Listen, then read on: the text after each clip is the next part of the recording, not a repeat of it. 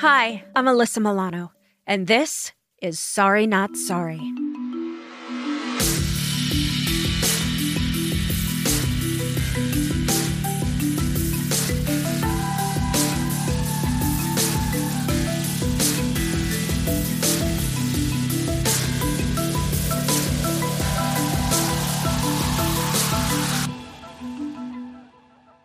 When the nation was shut down due to the coronavirus, people in all professions were impacted. Hit especially hard were up-and-coming performers, including musicians, actors, dancers, and comedians. Ben Gleib, a comedian and former presidential candidate, found a way to bring live comedy back to audiences, providing work for performers and much-needed laughter to people around the world. His social distancing social club and Nowhere Comedy Club are essential business, in my view, and we're so happy to have him on the show today. The full economic impact of COVID-19 has yet to be known, of course, but for some people, the hit was almost immediate. Performers who need audiences in their seats each and every night were just some of those who lost their livelihoods. None of them. We can't really work from home because all of our jobs are usually ones that you have to go somewhere to do. If the petition to freeze the rent in New York City doesn't go through, then there's a lot to worry about. Comedy should frame things in a way that gives people a certain amount of relief, a certain amount of identification, a certain amount of not feeling alone. All right, please welcome your host. He's not only one of the founders of Nowhere Comedy Club, but he's also the host on Idiot Test on Netflix and the host of Social Distancing Social Clubs. Please give it up for Ben Gleib.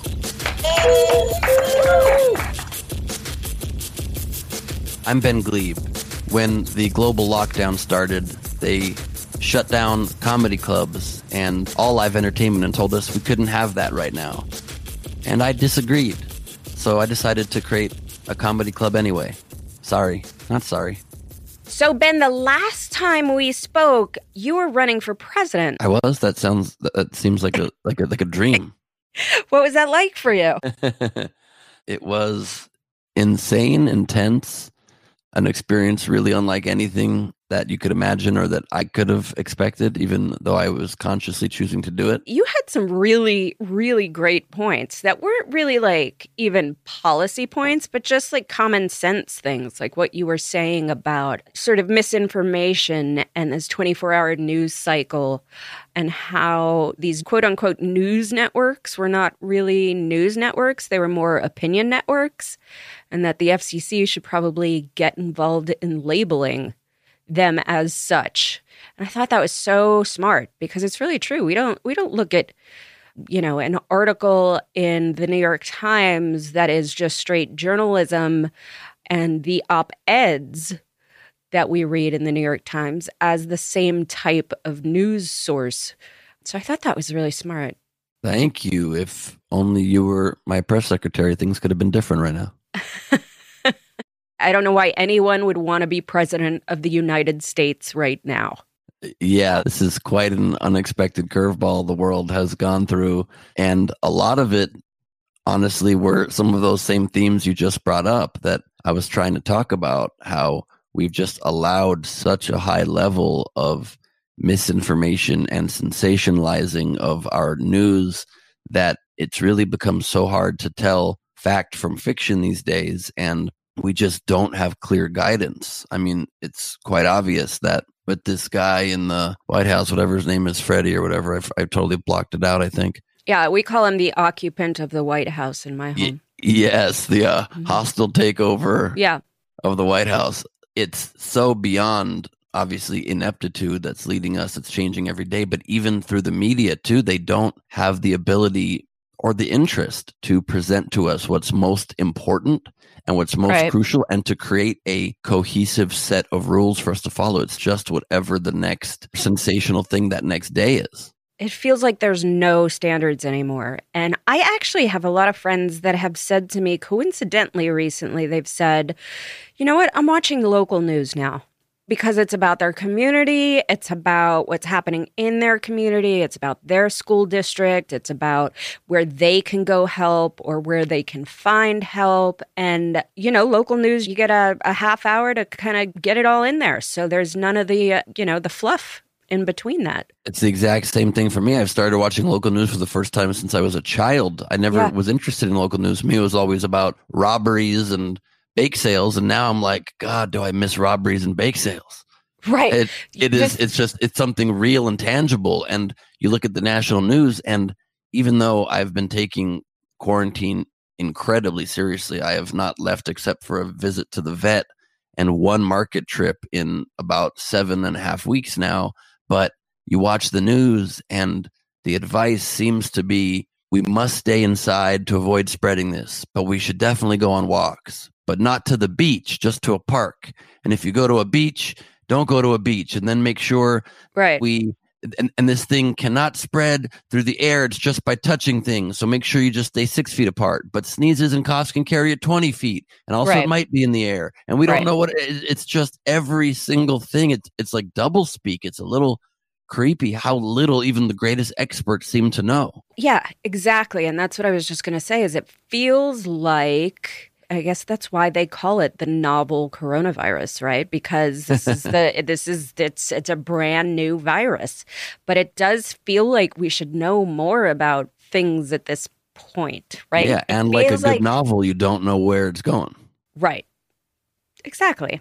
And just the fact that now, one day it's just the lungs and it can't get children. And then the next day it's like, well, actually a child died. He was 5. And then the next day it's like, well, it's now causing strokes to people in their 40s. I'm sorry, what? Right. Right. And tigers got it. And then cats got it. And now a dog got it. And I just keep asking myself, how did they get the test? Because I think I had it and I couldn't get a test. That's exactly right. And having said all of this, I would be remiss if I didn't add that we are lucky because we live in California with a super on top of it governor. And I think our mayor has been doing a really good job at keeping the public informed and making some really good decisions. And we are the only city, as of recording this, that has the capacity to test 10 million people. Mayor Garcetti made that announcement recently. So we have one test for every person of the city of Los Angeles, regardless if they have symptoms or not, which is pretty great. That's so needed and so wonderful that we have that capacity now. I mean, we didn't even have it about a month and a half ago or a month ago when I truly think I probably had coronavirus. I lost my sense of smell. I was pretty sick for 2 weeks. It was mild symptoms overall, but it was unlike anything I'd really experienced. And to have a pandemic happening and to be locked down and to not know if you even have the thing is pretty insane. And obviously the only way to have properly done this and to still properly do this for a nationwide problem is have a federal response coordinated from the top. And the president just says, not interested. Nope. Not, you're all on your own. Even the people that could find the test, Ben, were having a hard time. My best friend Allah went and got tested because his roommate was positive. Asymptomatic, by the way. Not one symptom. Wow. Just decided that he was going to go and get tested because he had access to it. He comes back positive. My best friend goes and says, okay, my roommate is positive. They test him and then they lose the results. What? 2 weeks went by and I was like, you need to call the city. You need to call the health department. This is chaos. Wow. I mean, it's a chaotic program when even Allah cannot get one. Who's exactly. Next? Jesus, Moses, Christ. Who do you need to be to get a test around here? Tell me what you are doing. This has got to be so hard. You're a comedian. You are used to being in clubs, making people laugh, and that has been taken away from you. So how are you coping? It has been the challenge. I was going to say challenge of a lifetime, but I forgot for a second I ran for president. This has been challenge of a lifetime number 2 back to back. It has been very tough, and especially because I did run for office, I spent the better part of a year trying to do something for my country and trying to just offer another option, another voice, another choice in what everyone on even both sides acknowledges is the most consequential election of our lives coming up. Yeah. And say what you will. And, I'm, of course, supporting Biden, and I'm excited to make sure that we do all we can to win. But it just also, to me, speaks to the broken system that the person that we thought was going to be the nominee from before, and we had this historically large field, ends up being the nominee. It's just odd that the system doesn't provide for alternative voices to really get the airtime to fully consider every option. Well, and not only that, but we condemn those alternative voices for wanting to throw their hat in the ring, right? I mean, look at Big Justin time. Amash, who Big time. we go, wait a minute. No. You cannot do this now. Don't you understand? This is the most important election of our lifetime. Why are you throwing your hat in the ring? Sit this one out. You're young enough to wait. Justin Amash, a congressman from Michigan, has announced that he's running for the Libertarian nomination for president. At least it's an exploratory campaign.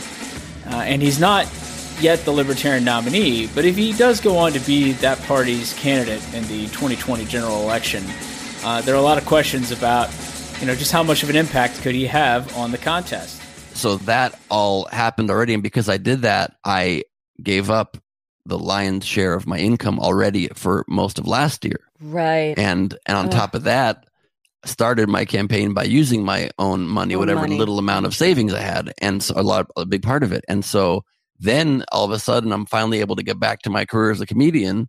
And guess what? There's no more comedian as a job. That disappears. Every comedy club closes. Oh, thank you so much. When one door closes, another one closes even stronger, and they board it up. Yeah, that's not going to stay closed. Do you know why? Because laughter is the most important thing, I think, getting us through any hardship. We think comedy is just about a relaxing laugh, but the job of a comic is in fact deeply serious and important to the mental well-being and flourishing of a society. In the olden days, there were court jesters, officially licensed and salaried comics, whose explicit job it was to make jokes for the king as a way of drawing them back to the things that really mattered and saving them from errors of pomposity.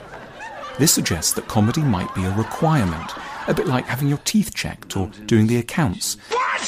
Not some optional extra when you feel like watching a bit of TV. There are a host of things that comedy helps us with.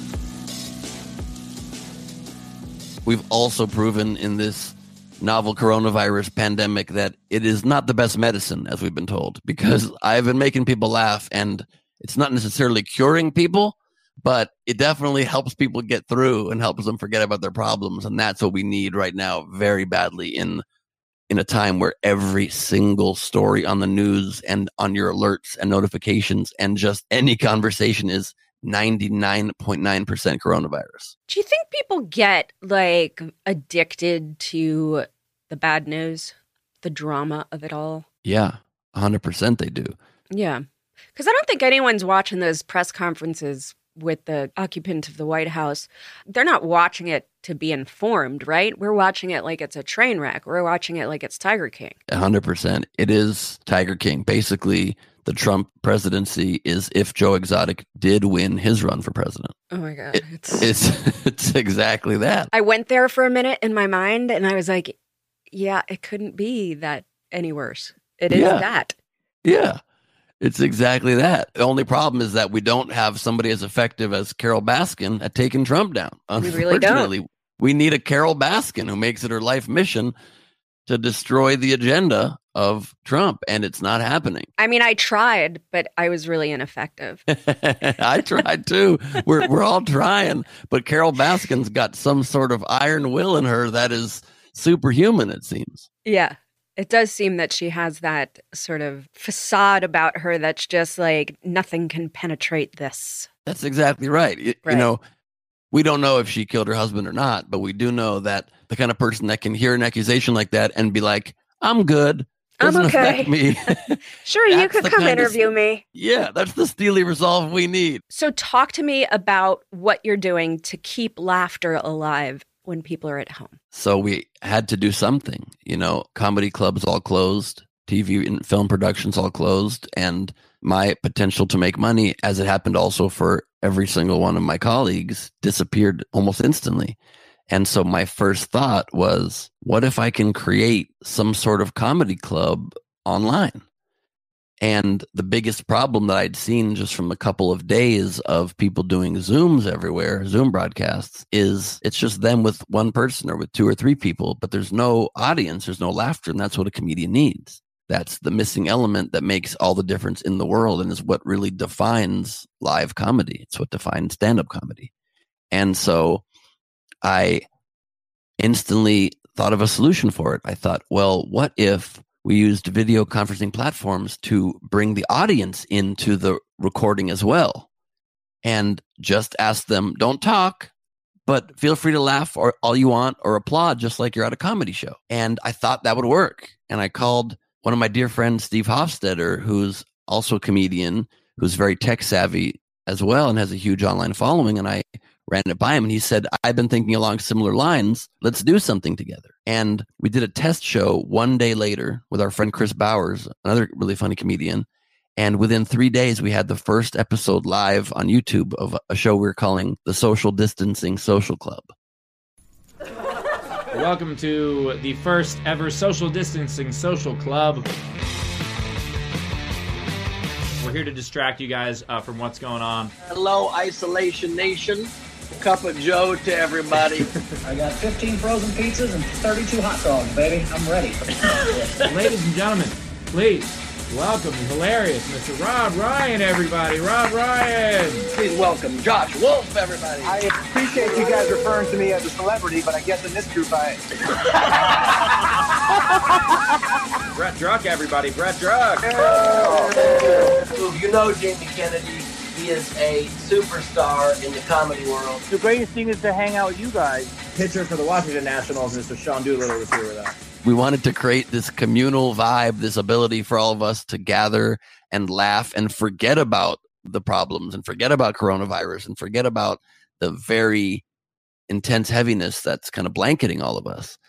And so we went live with it and it just took off with people.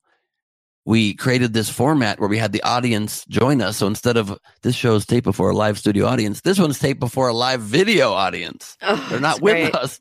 Thank you. But they're on camera and they laugh. And we have celebrity guests join us every episode. And we have 2 stand-up comedians join us every episode and perform stand-up. And the audience tips the comedians so they make money. And they tip the whole show. So our guest makes money. We make a little bit of money. And we give a huge percentage of every episode's tips as well to other comedians who are out of work due to COVID-19 through something called the Martin Grant. Steve's father passed away a few years ago, and in his memory, he created a grant to help comedians who are out of work. And normally it's $10,000 grants, one per year. But this year, we're doing $1,000 grants to help many more comedians pay their bills, pay their rent. And we've already given out a lot of them. And we've raised thousands and thousands of dollars to be able to give them to comedians who are really struggling right now while having just the time of our lives every day. And for these 90 minutes of the Social Distancing Social Club every day, we laugh harder than I can remember laughing in so many years. And it really does not feel like the altered reality we are living in. It feels like normal life just through a phone. Why do you think laughter is so important? It's the greatest and most instant cathartic release we can possibly have. It's the most instant release of all tension and anxiety. I've said this forever, and it's why I chose my life's work to be in comedy, is even at your saddest moments, at your deepest lows, at the moment when you're laughing, everything feels great. Everything feels completely okay and even very good. I mean, even at funerals when someone tells a joke, at that moment you laugh and you have that sense that, okay, life's going to be okay again. I can still find joy. It's an instant connection in some way, it's like what people turn to drugs for, but it's not a drug. And I would never do that because obviously we don't count marijuana as a drug. I don't personally in my household. So I sometimes turn to that too, but it's an instant way, even quicker without putting anything in your lungs to access this sheer joy. Biologically, it decreases stress hormones and increases immune cells and infection-fighting antibodies. So you're doing a medical service as well as, making people feel good. It releases endorphins. Yes. And all of that. And I think that is great. But also, when people get together and laugh together, is there anything that describes community better than that? No, it's exactly why you get together with people. And it's why you love catching up with your friends, because you're going to laugh because they know the things that are funny to you. And you have such rapport and such inside jokes that it's easy to connect right back into that joyous thing that makes you all laugh. And so that's exactly what we wanted to create with our social club, is this broader community that anybody that follows our show, you feel part of our family, quite literally, and you can even be part of the show. Hello, how are you? I'm well, Ben. How are you? I'm good. What is your two relationship to each other? You're sitting awfully close for brother and sister. Have a weird brother-sister relationship. You have a weird relationship. Of that, we're going to immediately unspotlight you. Thank you so much. Free to mute yourself again. That did not go as expected. Making a joke, and I think they actually are brother-sister. That's not ideal. And you can just buy a $10 ticket to the video front row and be there with us and laugh with us and literally be part of our inside jokes and part of our family. Like sometimes if you miss the beginning of one of our episodes or did miss the last few, you won't get all the jokes because we're insane. We've literally all become prop comics. Bowers became a hot dog and put clothes on a hot dog and was talking as a hot dog. And then I became string cheese and drew a face on string cheese, and we're showing that. And Steve became an egg and drew a face on an egg. And then he peeled the egg, and we all freaked out. No, you can't eat your own face egg. I mean, it's just the most absurdist, strange experience. And we've all prided ourselves our whole careers of trying to be as highbrow and smart and non-hacky and not prop comic-like as possible. Right. And then a pandemic happens, and what we needed was the exact opposite. Let's let it all loose. Let's just go nuts, be stupid, be silly. I'm pulling props out of a hat every single day in my weird studio office. Christopher Titus came and was a guest recently, and he's a guy that's all about the resistance and is anti-Trump and is a total political and social commentary kind of angry comedian. And he laughed his ass off for 90 minutes and said, I don't care if this ruins my career. This is the most fun I have had in years. And I'm 4 years old in the bar and nobody cared because my mom was super hot. So my uncles overlooked it. These guys would keep me distracted by the hand on my mom. They would just hand me like just one 20-ounce Coke after the other because it's easy to control a toddler when it's in a sugar coma. Mm-hmm. And these guys would they would always pack the Cokes with bar cherries. Did you guys have bar cherries as a kid? You had bar cherries as a kid? Yes. No, yes. That is not fruit. That bar cherries, they were developed in a lab at Dow Chemical. They're all the same size. And by the way, there is no fruit the color of a horny baboon's ass. That has never happened in history. And that's what we're trying to bring to people. And it's just been a total blast. Anybody can watch, by the way, by going to laughfromhome.com. And there's links there to watch on any platform. We stream live to so many thousands of people every day on Twitch and Facebook and YouTube and Twitter. So it has been the coolest thing ever. It's so smart and so needed. What role do you think comedians have in a time of national crisis? We're pretty essential. We're essential workers at a time like this, I think, because people need that release or we would explode. It's just too much. I also think there's an element of comedians being the ones that put timestamps on an era. Like I remember after 9/11, Gilbert Gottfried, he got into some trouble for a joke that he made. I remember. Too soon. So he lost the Aflac gig. Yeah, that's right. So how difficult is it to make relevant jokes in the middle of something terrible happening to a nation? I mean, is offending people necessarily bad at this point? I don't think so. I think Yeah. you have to be respectful of, people who are going through hard times, but it always comes down to your intention. And people, I think, are very good at reading someone's intention. We definitely sometimes overreact, no doubt. And there's been this cancel culture that I don't think gives enough pause to people. But you notice during a time like this, that is far less, because we realize perspective quickly. We realize that we need to take a moment to give somebody the benefit of the doubt and just try to see what kind of person they are and what their intentions in a statement indeed is. So we make all kinds of quarantine and pandemic jokes on this show, and it just is the greatest release. And that's why I say it's a catharsis. We've been playing pun games many days with the audience, and the audience tips a $5 super chat to submit to win a prize and have their answer read on the air. And we write our own. And every third day or so, the pun is like quarantine a movie or quarantine a song lyric, That's so great. And we just get to laugh at the absurdity and laugh at the sacred cows that you're not supposed to laugh at. It enables us to just finally breathe. Like we did quarantine a store, and somebody submitted Panic at the Costco.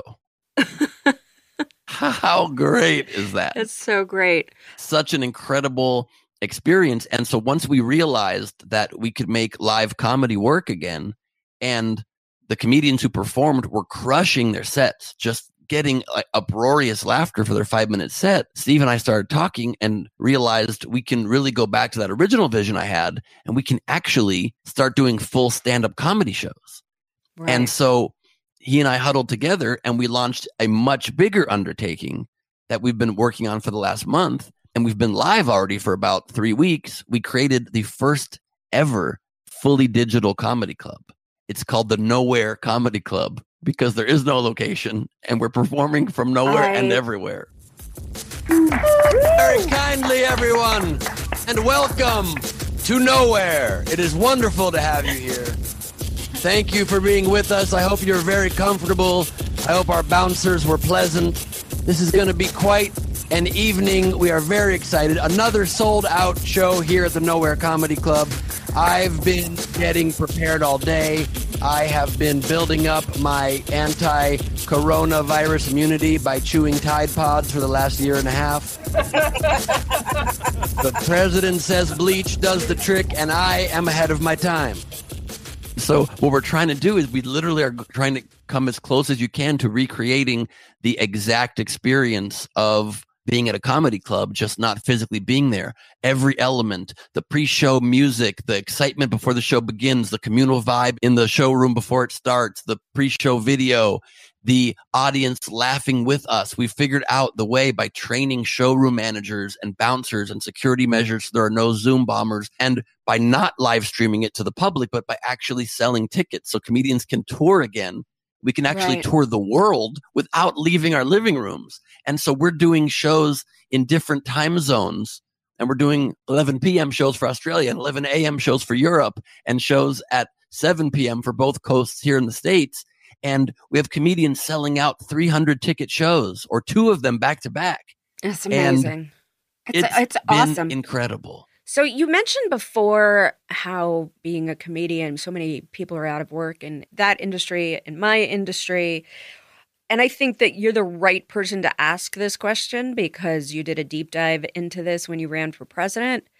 What do you think it says about our economy at large that so many people are out of work right now, and that generally those people are the frontline workers and not the CEOs? This crisis has once again, not that we needed a stronger light shined on. Some people did. Yes, that's true. That's true. But we have the strongest spotlight possible now shined on the inequities in our society. And it's just more clear than ever that we do not have the structures in place to take care of people in the way they need to be taken care of, and to just bring what was one of the main pillars of my campaign, which is compassionate capitalism, into our economy and into our lives and our society. There's a big article that was just quoting Mark Cuban the other day, And he's talking the whole time about we need to be compassionate capitalists. And I'm so glad that this thing I was trying to shout from the rooftops during my campaign is maybe starting to spread as a concept, Right. because there's nothing at all wrong with capitalism as a concept. That's what makes our country what it is, where you can change your outcome and build your life into what you want to be. And you can, just through sheer ingenuity and hard work, change the trajectory of your place in life. But only under one incredibly obvious rule, is do it while not stepping on anybody else. Right. It's really just the golden rule put into our business. And how much profit do you need? And so every business that you start has to take people into account, has to pay people fairly, and has to just have as one of its major principles, how can I make this so that I succeed very largely because I created this business, but also everybody that works with me succeeds, and that people who need help can get some help maybe. Like in this Nowhere Comedy Club we just created, we're keeping the prices very low, and we can lower the prices because we don't have to tour and there's no travel expenses, but there's also no physical infrastructure, no rent to pay in that way.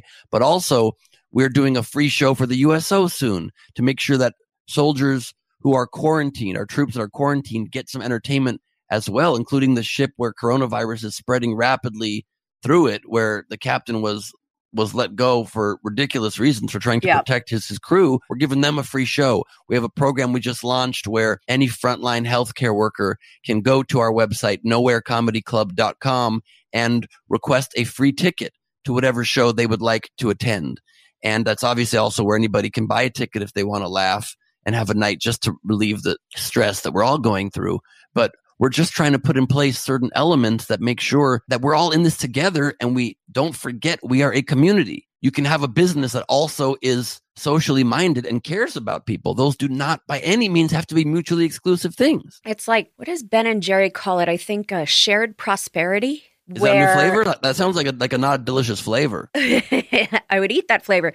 Their philosophy has always been the more successful that they are, everyone from the bottom up gets to share in that success. I love that philosophy. It's the same thing that we're trying to bring to our comedy club, and ours is just less chunky. We just don't have chunks in it. I'm not a big chunks in the ice cream fan. That's the only thing. Really? Even if it's like cookie dough? The cookie dough is the one exception for sure. Okay. But even their mint and chip or their banana. Banana's the best ice cream flavor on earth. And then there's these way too thick chocolate chips in there. I'm not trying to eat a Hershey's bar while eating ice cream. Make a choice. I have to disagree with you there. What about the chocolate covered pretzel one? What's that one called? Like Chunky Monkey or something Absolutely not. You're trying to get bread in there. So now I'm eating ice cream and it's drying my mouth out when I'm having a melting liquid treat. Come on.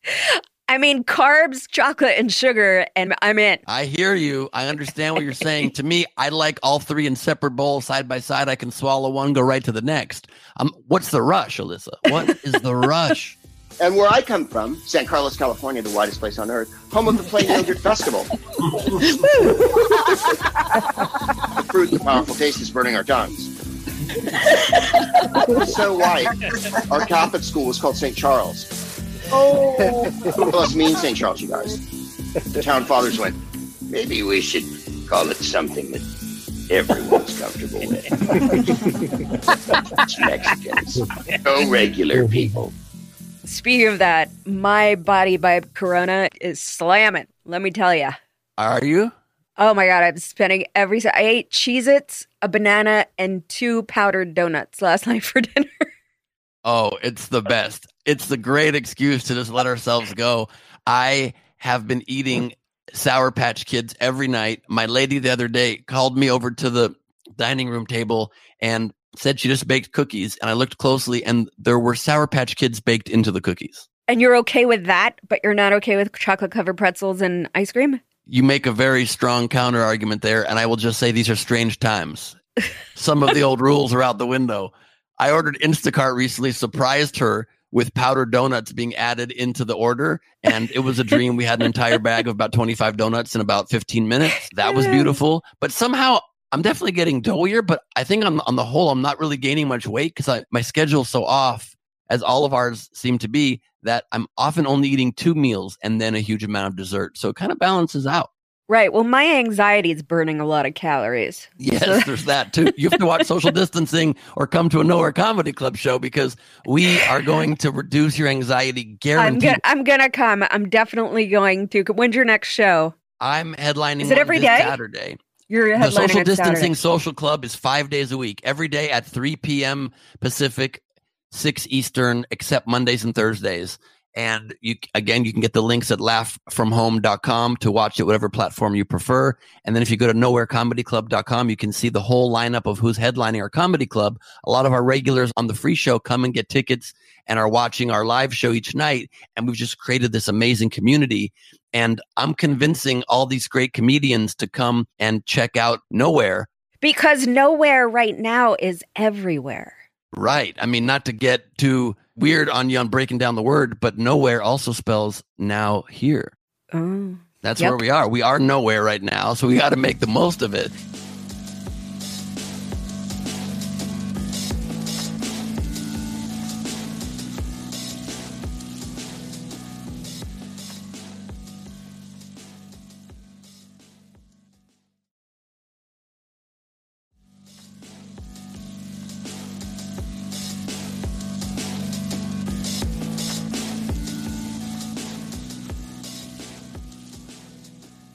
So we've had so many amazing comedians already perform at this club. We've had Adam Ray and Brad Williams and Greg Proops and Ida Rodriguez. And I've convinced even one of the greatest comedians working today right now, my dear friend Nikki Glazer, who's been very reticent to perform in this virtual format, to come and do a guest set on my show. And Judd Apatow just hopped into the audience of one of them and told me it was fascinating afterward. He was like, this is so cool. I'm so glad that people are figuring out how to make comedy work in this new reality, this new abnormal that we're all living in. Yeah, he says to me, this young man, would you be interested in obtaining some weed while you're here at the Vancouver Comedy Festival? And I said, well, that's a fascinating proposition, young man. I said, and were that to happen, how would we conduct that particular transaction? And he went, reach in the back. It's in my knapsack. So I reach in the back. Has a dazzling panoply of weed, like a waterfall of weed, a crescendo of weed, a dank storm of weed. How do you describe it?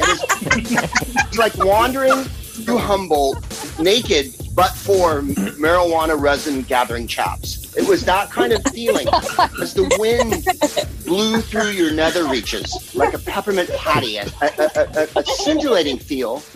It feels like this is something that can stick. I mean, not that we're ever going to not go to comedy clubs once this is over, but it feels like this is kind of a good companion piece to that. And people are having to figure out how to make things work. And I think that when human beings are faced with adversity, it's the just pure ingenuity that is the most inspiring thing right now to witness. 100%. Right? 100%. I mean, we really believe that this virtual comedy club will continue far into the future because it's just a great add-on or addition to live touring comedy, because so many of us have to spend so much time traveling to every small town around the globe to bring our jokes, and we can now reach many more people. So many of our fans have never seen us live. They can't afford a night out of the club with a 2-drink minimum. They live in a town we'll never reach, and now we can do shows for them. Or if we're working on a TV show, we can do a show on the weekend and tour another part of the globe in a total of 90 minutes instead of 2 days or 3 days of your life gone. And so I really think that this will move forward. Not to mention it would be great for table reads, you know, for stage readings, for sketch groups, for bonus content, Q&As. And so I really think it will continue. And then crazily, I haven't talked about this publicly yet because we are just launching now, but doing the Nowhere Comedy Club has actually now spawned a new idea for a business that we are launching, that we are trying to provide an even more urgent service. I realized by doing this club that we really can produce and manage very smoothly a large-scale event with hundreds and hundreds of people live and make it a really exciting, positive experience. And my girlfriend came home the other day and she was listening to the Daily podcast. Mm-hmm. And she heard an episode about how people now are having these life events that they're having to figure out how to do on Zoom that are important, momentous life events. The episode was about this preacher who lost his wife, and he had to figure out how to do a funeral for her on Zoom. And instead of being able to grieve and focus on that, he had to figure out this technology. And so the episode brought her to tears, and she came home and said, I could do that for people. I could organize a funeral and take that completely off of their backs and give them the ability to just focus on what's important to them and create beautiful experience for them. It's like being a virtual event coordinator. Exactly right. That's what she realized she wanted to do, because then a week before that, she created a online Zoom birthday. It wasn't even actually on Zoom, but it was another streaming platform for her sister. And we created all these games we were playing. And I started talking about creating a online virtual event planning business.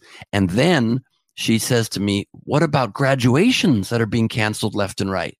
And so she and I just started diving deep into it. How about this? You can have links to pages of things that they have registered for as gifts. Oh, absolutely. Let's up the gift game for graduations. Big graduation time. Or weddings or whatever, you have it virtually, and then you say, here's the link to our registry page. There's so much that you can't do virtually that you can do in person, but there's so much that you can do virtually that you can't do in person, like the ability to have people that can never make your live events attend.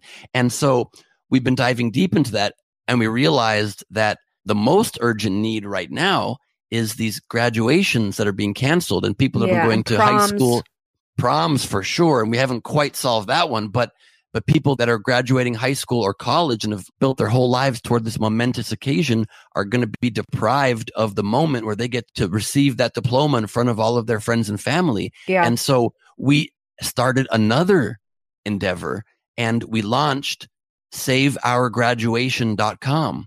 And we have just begun reaching out to schools and universities all over the country, and we're going to try as best as we can to provide this service, and also just to coach them how to do it on their own and make sure that they come as close as possible to the live experience that everybody deserves and has earned a cool, unique, real graduation, not some slideshow like some people are doing, but actually that sense of community and celebrating together.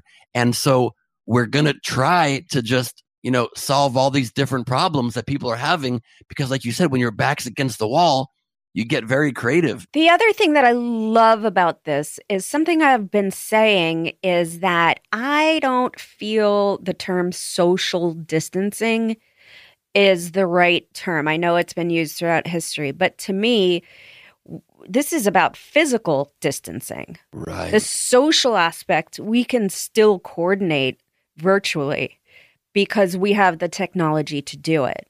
I mean, I miss hugging my parents. I miss seeing my kids hug my parents. I miss the physical closeness that I feel from being able to be in someone's presence.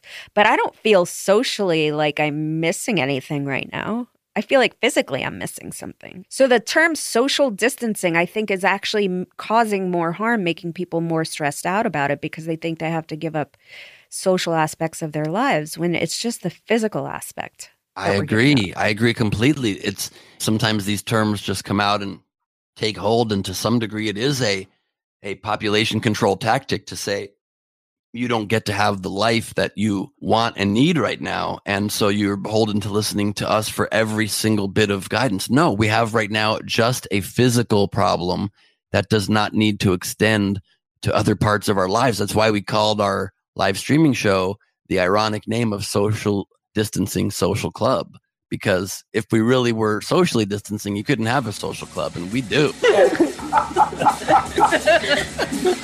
On these Zoom calls and trying to get used to it, I spent some time with my cousin. Earlier today, we did this thing, and she complained a whole lot because the guys were hitting her up on her DMs. They're always hitting her up. I'm like, you know what? You're the problem. Like, every picture is her with her boobs out and she's doing the kissy face. Like, you're sending a message, okay? If my husband comes home and finds me naked in the bed, he knows exactly what I want him to do. Remodel the kitchen. Well, for anyone that's listening and wants to support what you're doing, leave us with all of the information so that my listeners can be empowered to go laugh. Thank you, Alyssa. So if people want to laugh for free for 90 minutes, 5 days a week, they can go to laughfromhome.com and check out the Social Distancing Social Club. If you want to actually experience a full comedy club headliner show with one of your favorite comedians or discover someone new, literally from the comfort of your living room, crack open a beer, kick back and enjoy, you can go to nowherecomedyclub.com. And if you're a frontline healthcare worker, you can get a free ticket. And if you have a graduation coming up or a life event that you want to be handled in a way that does not shortchange what you've been working towards your whole life, and you want a beautiful experience that still feels like real life, go to saveourgraduation.com and maybe we can help you get that to happen. Awesome. Well, thank you, Ben, for all that you do and for being a part of the podcast again. They want to distract us in whatever way they can. They even use the moon to distract us recently. Have you noticed them doing this? When we were kids, the moon was optional. Look if you wanted. There was no social pressure. And now every 2 days there's a new moon event we're supposed to get very excited about. Every 2 days they're like, tonight's a very rare strawberry mango moon. You won't see it again for 92 years. Tonight's a very rare blueberry pie moon. It's a rare mixture of a blue moon and a berry pie. Won't see it again for 142 years. I don't know why the moon's publicist is Willy Wonka. That's a strong question. Charlie, look at the moon. Look at the wonderful gobstopper moon, Charlie. The wonderful chocolate river, blood orange, harvest wolf moon.